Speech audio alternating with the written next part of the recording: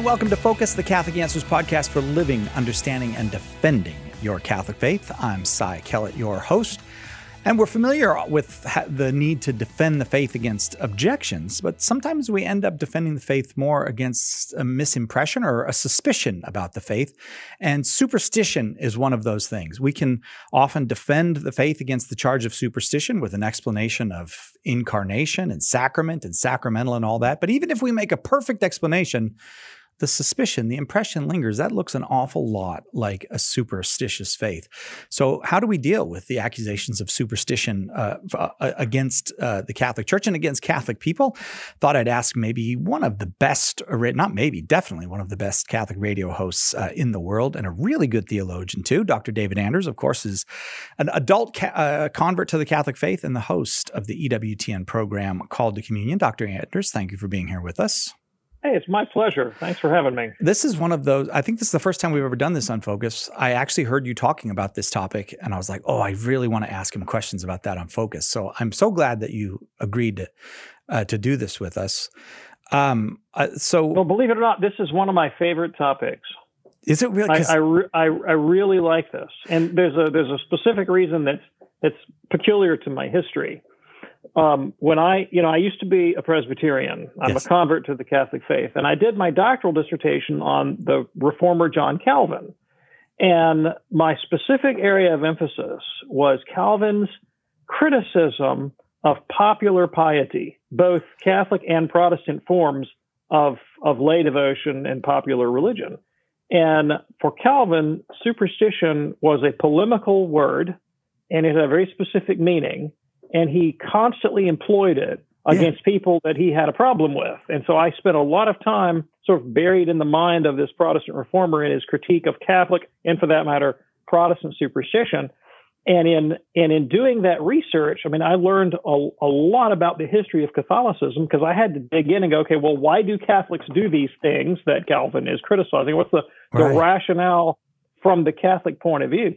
And I learned that the criticism of superstition was a deeply Catholic conviction, going all the way back to the 2nd century apologists, 3rd century apologists, folks like Lactantius and Justin Martyr and Tertullian. These characters, and of course Jerome and Augustine and all the rest of them, were staunch critics of superstition, both pagan and Christian, and had a conception of Catholicism as rational religion, and which, of course, we continue to have today. And so that was just a way of looking at things that was not familiar to me and was deeply attractive. So I got very embedded in this topic from a scholarly point of view.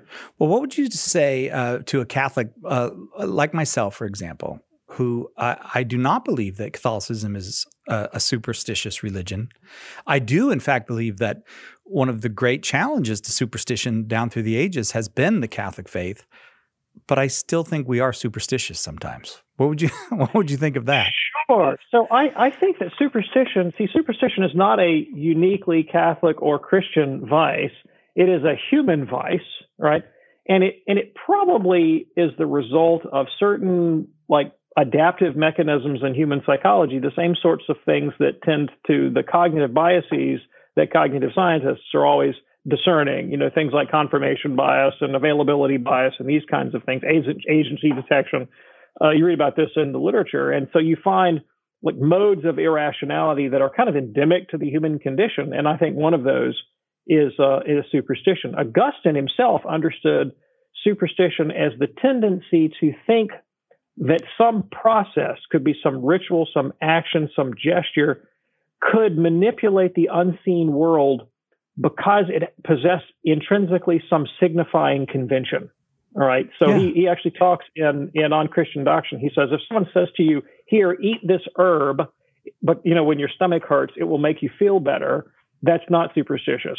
But if they said, here, hang this herb around your neck because, it looks like a stomach, then that would be superstitious, right? It's the signifying convention rather than some natural property that he understood to be the essence of superstition. So I think the tendency to do that, there's a cognitive bias. What is it called?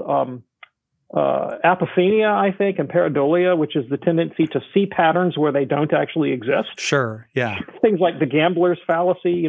I've lost this this roulette reel 20 times in a row. The next one's has got to be hot, Yeah. Those kinds of things.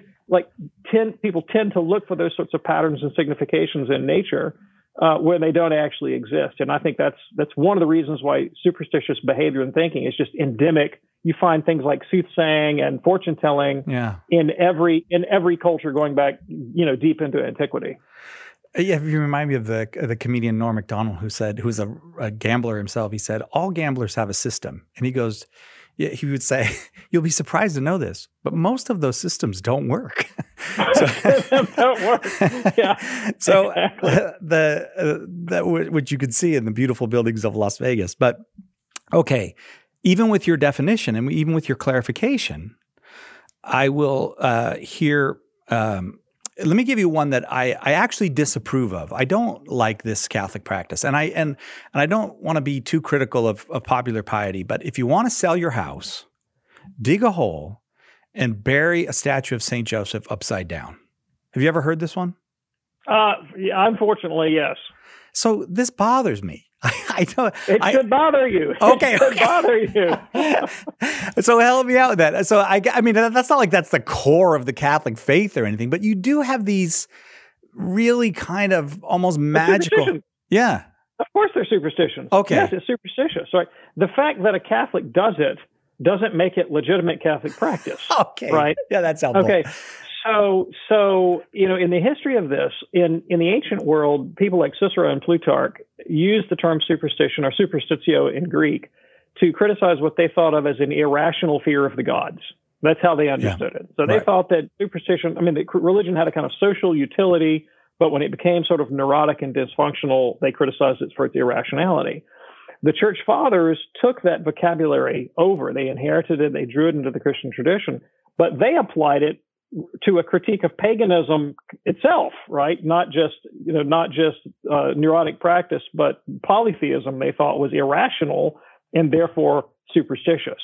Now, when you get into the 14th and 15th centuries, you do find Catholic theologians, Catholic reformist thinkers, like St. Thomas for one, but later you would have people like Pierre d'Ailly and Jean Gerson, Nicholas de Clemanges and Nicholas of Cusa, who begin to criticize Catholic practices that they think these are things that Catholics are doing, right, that deviate from the rule of right reason and from rational religion. And you find a satirist like Erasmus of Rotterdam in the 16th century writes satires, really critical of Catholic superstitious practice. One would be his magnificent work In Praise of Folly, which is a hysterical satire making fun of silly things that Catholics were doing. And they would be things like burying statues upside down. Another one that was quite popular, Eamon Duffy writes about this in his book, Stripping of the Altars, was the superstitious belief that if you could see the elevated host at Mass, that you would not die that day. And this is well attested in a number of places. And so you find a number of people, like Erasmus, for example, criticizing folks who would run from Mass to Mass to try to witness as many elevations as possible in a day, right? And in the thought that would somehow convey some sort of inoculation against harm or disease. Well, there's nothing about that in Catholic sacramental theology, right? This is just a superstitious belief that emerged in 15th century Catholic Europe. So Catholics can clearly do superstitious things, but Catholic theology has always rejected that. And if you read the Catechism of the Catholic Church, the Catechism takes a very nuanced view towards popular religious practices and popular piety and says that they really need to be continually purified. And the bishops of the church and the pastors of the church have to be alert to that. And they can draw out of them their humane values that tend to, advance the cause of community and charity and piety in a good sense. But there's a constant need to purify them of superstitious secretions. And I think the fact that people are given to superstition, again, this is not a Catholic problem. Right. This is a human problem. And you're going to find it in every religious community. Now, interestingly, the Catechism of the Catholic Church also says that even the practice of the Catholic sacraments, even our participation in the Eucharist, can be superstitious if you understand its efficacy in a quasi-magical way. Yes. Right? So here's how I characterize the difference. What is the difference between prayer and magic? All right? It boils down to the Lord's Prayer, Our Father. A true Christian prayer says, Lord, thy will be done on earth as it is in heaven. I want to assimilate my life to your divine will. That's the essence of Christian prayer. Magic says, my will be done. Yeah, right. Magic attempts to manipulate the unseen world through some rite or ceremony or symbol that I can impose my will on inanimate matter or on some invisible spirit to affect or to project my wishes out onto the world. That's the magical attitude. The Christian attitude is the exact opposite. Let me be conformed to your will. And so the essence of the superstitious participation in the sacraments would be, I don't want to change my moral life. I don't want to repent of my sin. I don't want to be contrite. And somehow by going to communion without contrition, without charity, that I'll guarantee my place in heaven just in virtue of having participated in the rite. The Catechism says that's superstitious. Holy Communion in the Church, all the sacraments presuppose faith, repentance, ordered to charity, and sometimes requiring charity. Okay, so what am I doing then? If keeping that distinction in mind, thy will be done and my will be done, I can't imagine what this would have seemed like to you as a young man, a Protestant, the Catholic practice of praying the novena. What am I doing? It can seem like magic, this novena thing that we do. Yeah. So here's what I always say to people when they ask, whether it's about novenas or the scapular devotion or any of these. We have a lot of devotions in the Catholic faith to which there is some private revelation attached. Okay. Right? And sometimes those private revelations will come with promises, like if you perform this devotion in this set way, here will be the consequences, right? And so people become very exercised to, well, I've got to do it exactly that way, Yes. And I have seen, and you probably have too, people who become almost sort of scrupulously neurotic about the prayer of the Rosary, such that if they leave off a bead, they think, oh well, it didn't work. It didn't take. I missed the value of my Rosary because I lost a decade, or I prayed the wrong mystery, or I didn't get a bead. And Catholic spiritual writers and theologians and mystics have written about this attitude, and they've told us how to deal with it. And essentially it is this, that the value in any devotional practice is only that it could move us to contemplation, which is this deep experiential knowledge of the love of God, this conformity to the divine will, and this conformity to the person of Jesus that sort of penetrates our personality and perfects us and sanctifies us. And so everything else in the faith serves that goal of contemplative union with God. And St. Augustine actually said one time, and again on Christian doctrine, he said, the entirety of the faith, the whole dispensation of our faith, that's the scriptures, the sacraments, the doctrines, all of it, he says, functions like a road or a chariot, the purpose of which is to lead us to charity. It's not an end in itself. The goal is that charitable union of the soul with God. So if you begin your rosary, and let's say you make it into the middle of the second decade, and suddenly, or maybe not suddenly, maybe very, very softly, you find yourself drawn into a kind of wordless contemplation of God's love and majesty that is working on your will and transforming your personality. The great writers of the church tell us, well, that's when you put down the rosary. Really? That's when you stop. Yes, yeah. That's when you move, because the goal is always to move into contemplation. And so a person who says, oh, no, I got to finish my rosary. I got to get through all 4 decades. I can't let myself be taken up in the love of God. That would be terrible. That's to completely miss the purpose of the rosary. And in the same way, when you come to these things like the Brown Scapular devotion or particular novenas, we know that it's the dogmatic teaching of the church, the public revelation, that always controls the interpretation of the faith. Right? We don't interpret the dogmas through the lens of the private revelation. We interpret the private revelation through the lens of the dogma. And so those kinds of promises, I take them as these are provocations, if you will. They're exhortations to take seriously this devotion as a path to holiness. But we must interpret them, we must live them in a way that is fully consistent with Catholic doctrine. And Catholic doctrine tells us there is no salvation without contrition. there is no salvation without charity. There is no salvation without the interior transformation of the person. And the love shed abroad in our hearts by the Holy Spirit is the one condition of being saved. It's not, that I perform a particular ritual under a particular set of conditions. Those things could be effective to bring me to charity, but it's ultimately charity that unites the will to God. So you mentioned that the Catechism advises that that even in these popular practices, in these many, and we have many popular, you could probably go your lifetime and not even be able to discover all of them. I mean, the proliferation of spiritual practices and undertakings in the church is tremendous. So you said, well, yeah, but these need to constantly be purified, and this would be the role of the bishop and pastors. But how? How do we do that? I mean, sometimes I feel like this requires direct correction to somebody. If you get that email that says, if you pray this prayer and send this to 100 people or something, then all these things will happen or something. So I'll give you some instances. So I don't want to name any particular devotions or movements because I don't want to get people off on the wrong track if I name your favorite practice and get you all upset, But there are absolutely some spiritual movements in the church today that are controversial. They have divided communities. They've divided monasteries and convents that are the result of reputed private revelations, alleged private revelations that may or may not have been approved, in many cases not approved. And it boils down to this. It boils down to some individual claiming some form of enlightenment or illumination or election, saying, I've got the stuff. I have the way. I have the secret sauce. Yeah.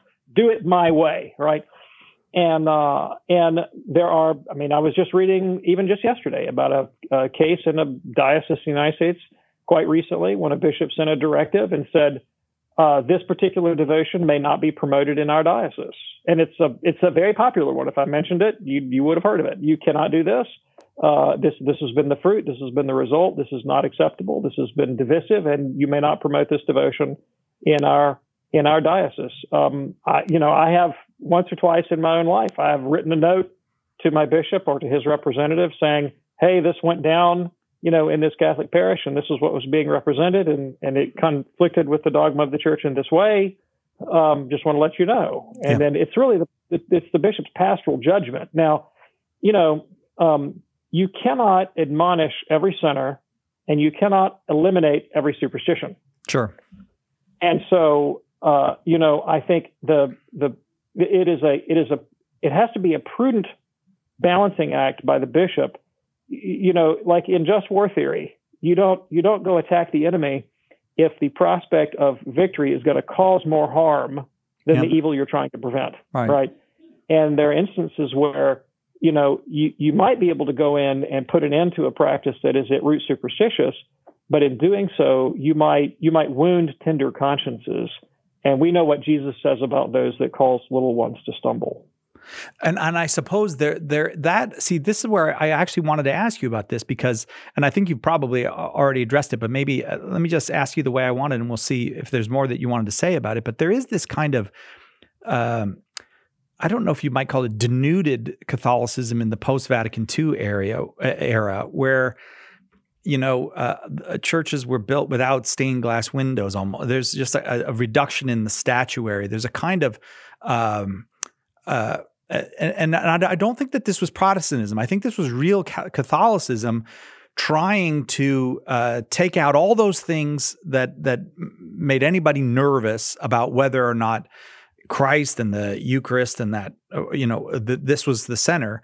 But it actually seems to have done a great deal of harm because I don't know how you can have a healthy church without popular piety. So I'm looking at the Catechism of the Catholic Church right now. Okay. And I'm going to try to find. Okay. All right. Beautiful. Everyone should read what the Catechism says about popular piety, and I won't read you the whole thing. But the Catechism says these expressions of piety extend the liturgical life of the Church, but they do not replace it. They should be drawn up so that they harmonize with the liturgical seasons. All right. But in accord with the sacred liturgy and are derived from it and lead people to it, since the liturgy by its very nature is far superior to any of them. So right off the bat, one criteria is, does popular piety tend to move people to deeper sacramental and liturgical participation? Mm-hmm. And so your instance of say the statuary and stained glass in churches, well, that's not popular piety, but it's an embellishment of the liturgy that's meant to enhance and deepen our appreciation of the mysteries. Okay. Right. Yeah. And so popular piety has the same effect. Now, this is quite beautiful. Pastoral discernment is needed to sustain and support popular piety, and if necessary, to purify and correct the religious sense that underlies these devotions. So what would be a deviation of the religious sense?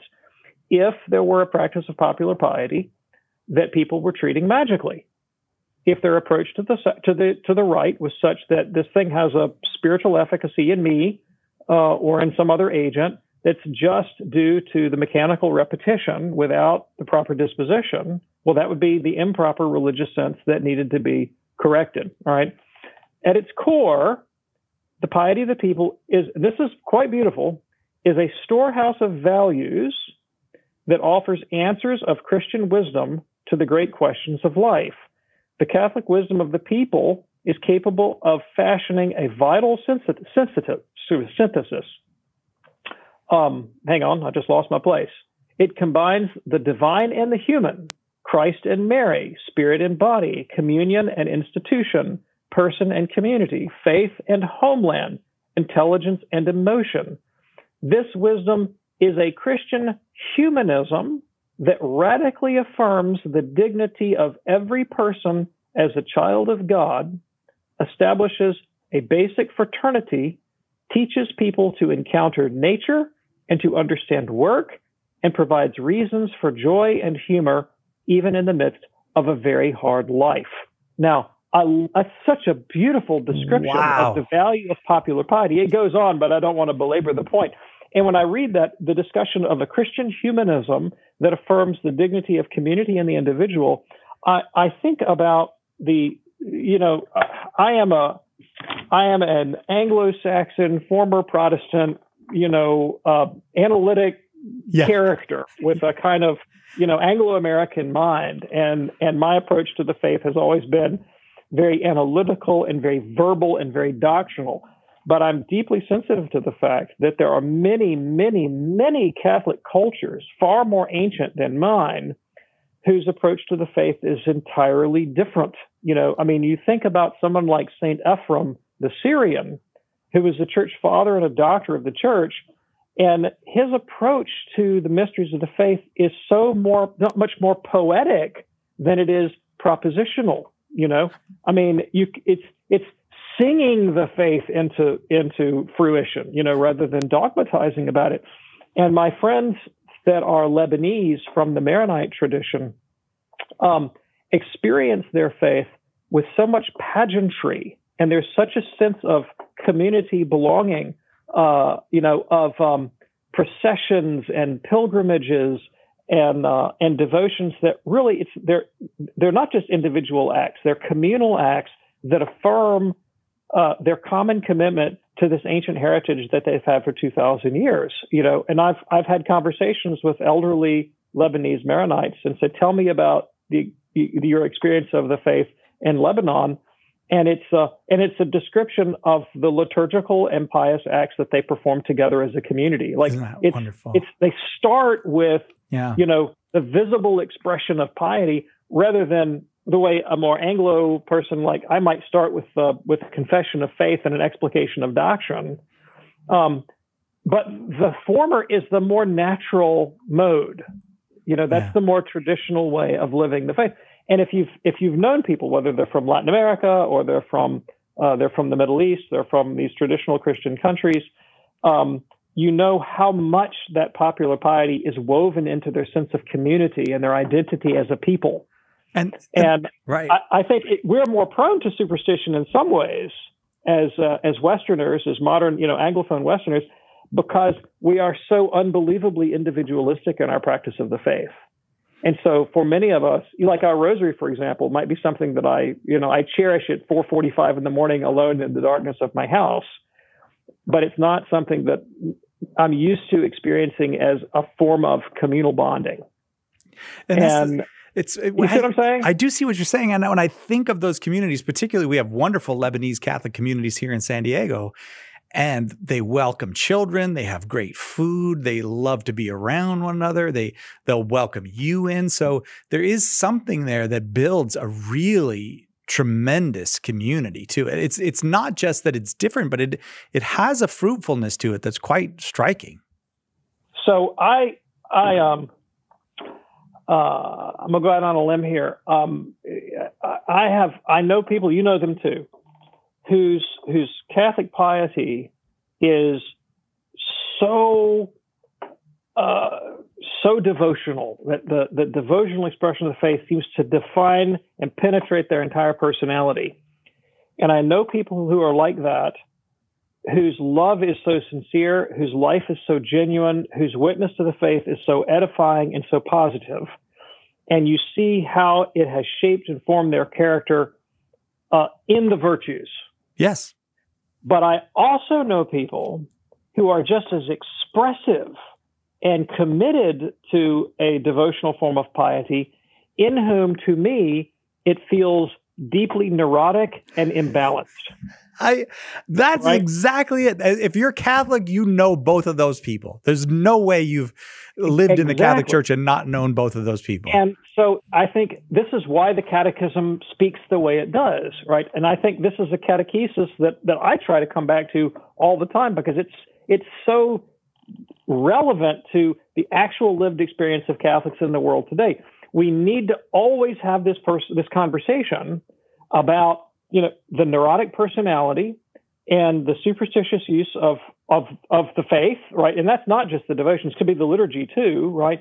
And the ultimate goal of living according to the rule of right reason. I mean, St. Thomas tells us that's what virtue is. Virtue is life according to right reason, and sin is nothing other than an irrational act, one that sort of deforms or falls away from the rule of right reason. And Francis de Sales is another one of my favorites here. If you've ever read his Introduction to the Devout Life, he goes right at these issues. He says, look, what is true devotion? It is not praying the rosary. It is not giving alms. It is not going to Mass. It's none of the stuff of Catholic life. True devotion is nothing other than the love of God and neighbor. And everything else in the faith should serve that goal, or else it's superstitious. Wonderful. That's so helpful. And that's, De Sales was an influence on in Jesuit circles in the 18th century. I'm sure you know this. Characters like Jean-Pierre de Caussade and Jean-Baptiste Saint-Georges were writing treatises like Abandonment to Divine Providence and The Sacrament of the Present Moment, that kind of spirituality. And it was, I think, that and many other similar treatises were about, confronting this kind of neurotic, frenetic piety and trying to point people towards this, no, it's really about the spirituality of the interior life, the present moment, and finding God in all things. And we find that the great mystics and spiritual writers of the Church are always coming back to these themes over and over and over again. Now, there's another form of superstition that is more subtle, but I think it's also very dangerous. It's one that Pope Benedict, when he was Cardinal Ratzinger, wrote about in 1989 in that document on some aspects of Christian meditation. He equated it with the ancient heresy of Masselianism, which is not one we talk about very often. And this is how Cardinal Ratzinger defines Masselianism. Masselianism is the error of equating the Holy Spirit's presence in my soul with my experience of sensible emotion. Oh, yes. Yeah. All right. So if you have ever been in a charismatic or a Pentecostal worship service, or maybe just a very lively worship service with a lot of kind of active music, and someone walks out of the experience and says, well, the Spirit of God was really moving today. Yeah. And what they mean is, I had a moving emotional experience. Right.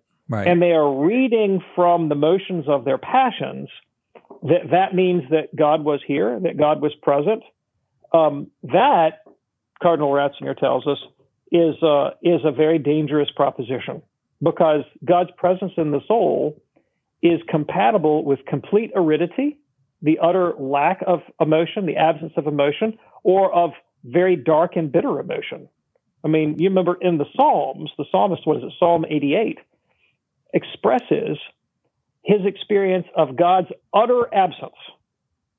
He says, God, you are not here. You are gone. My one companion is darkness. I'm in. And that is an inspired writer of sacred scripture who is giving vent to, giving expression to an experience of loneliness, abnegation, loss.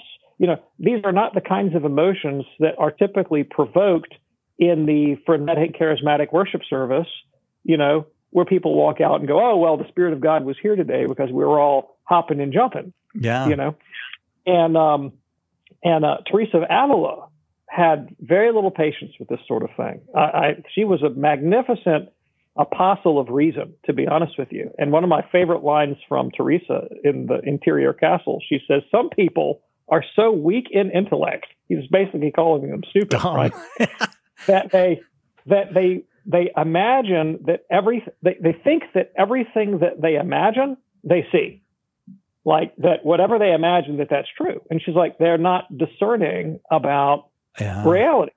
And they are led very naively by their passions, by their emotions, and by the force of their own imagination. And then they just go with that, right? And she's extremely critical of that disposition. So superstition doesn't require a material prop. Yeah, we can be superstitious even about our own experiences. That's the sign. There it is. There is a Stanford sociologist who is not a Christian, as far as I know. She's not a Catholic, named Tanya Luhrmann. And she wrote a book a number of years ago called When God Talks Back. And it was a sociological and anthropological analysis of a trend in 20th century American, predominantly Protestant spirituality that is easy to characterize, is easy to see. You've witnessed it many times. And it is the fellow who comes up to you and says, well, God told me. God put it on my heart to tell you. Yeah, right. I mean, you fill in the blank. Yeah. And what she draws out, and I'm very grateful for her analysis, and I see it all the time, and I think it's a problem, is that there are a tremendous number of churches that encourage people to do this and actually teach them to read certain interior tokens, as if, you know, well, when you have this experience, if you have this kind of thought, if you have this kind of interior motion of your soul, well, that just means that God is talking to you, or that just means that God is speaking to you, right? And it's a subtle, interiorized version of reading the tea leaves. It's the same kind of thing as someone that would read cracked bones or dragon's teeth or tea leaves or whatever. Right. But instead of reading a physical object, they've been taught to read particular motions of their own psychology as if they were reliable tokens of God's presence or voice. You see what I'm saying? I would never worship a statue of Mary, but in a certain sense, I'll worship my own emotional reaction at any given time. I'll make an idol out of that. My own emotional reaction, right? And you know, every Catholic treatise on prayer teaches that it is possible to pray badly and dangerously, and to confuse my own imagination, you know, the projections of my own passions and my own narcissistic self-concern, as if that were divinely authoritative. And sometimes people who do that give all appearances of sincerity, piety, and orthodoxy, and many times they end up in leadership in Catholic or non-Catholic organizations, only to bring wreck and ruin because they are essentially leading out of their own narcissistic self-regard rather than out of the virtue of humility. That is also a form of superstition. Indeed, Dr. David Danner, I'm so glad we got to speak with you about this. the day that I was listening to you talk about it on the radio, I just thought I just appreciated that there is a very Catholic, very reasonable way of thinking about this, which is not interested at all in denying that we suffer from this sometimes, but also that there is a cure for it, which is to focus on that which is essential: love of God and love of neighbor. So I just want to thank you so much. And humility, and humility. Yeah, well, the virtue of humility. Yeah, and the virtue of surrendering to the will of God. That I can give up the need to be in control of my environment, Yeah. And I'm okay if my house doesn't sell. Dig up St. Joseph. Let him get a breath. The surefire way to sell your house is lower the price. Dr. David Anders, thank you. Thank you very much. Appreciate it, Si. And thank you for joining us here at Catholic Answers Focus. You can always communicate with us. Our email address is focus@catholic.com. If you'd like to support us financially in what we do, you can do that by going to givecatholic.com and leave a little note saying this is for Catholic Answers Focus. And if you'd like to pray for us, we would sure appreciate that. We'd be happy to pray for you. Send us an email. Maybe you've got an idea for a future show. Maybe you've got a prayer request, whatever it is. We'd love to hear from you. We'll see you next time, God willing, right here on Catholic Answers Focus.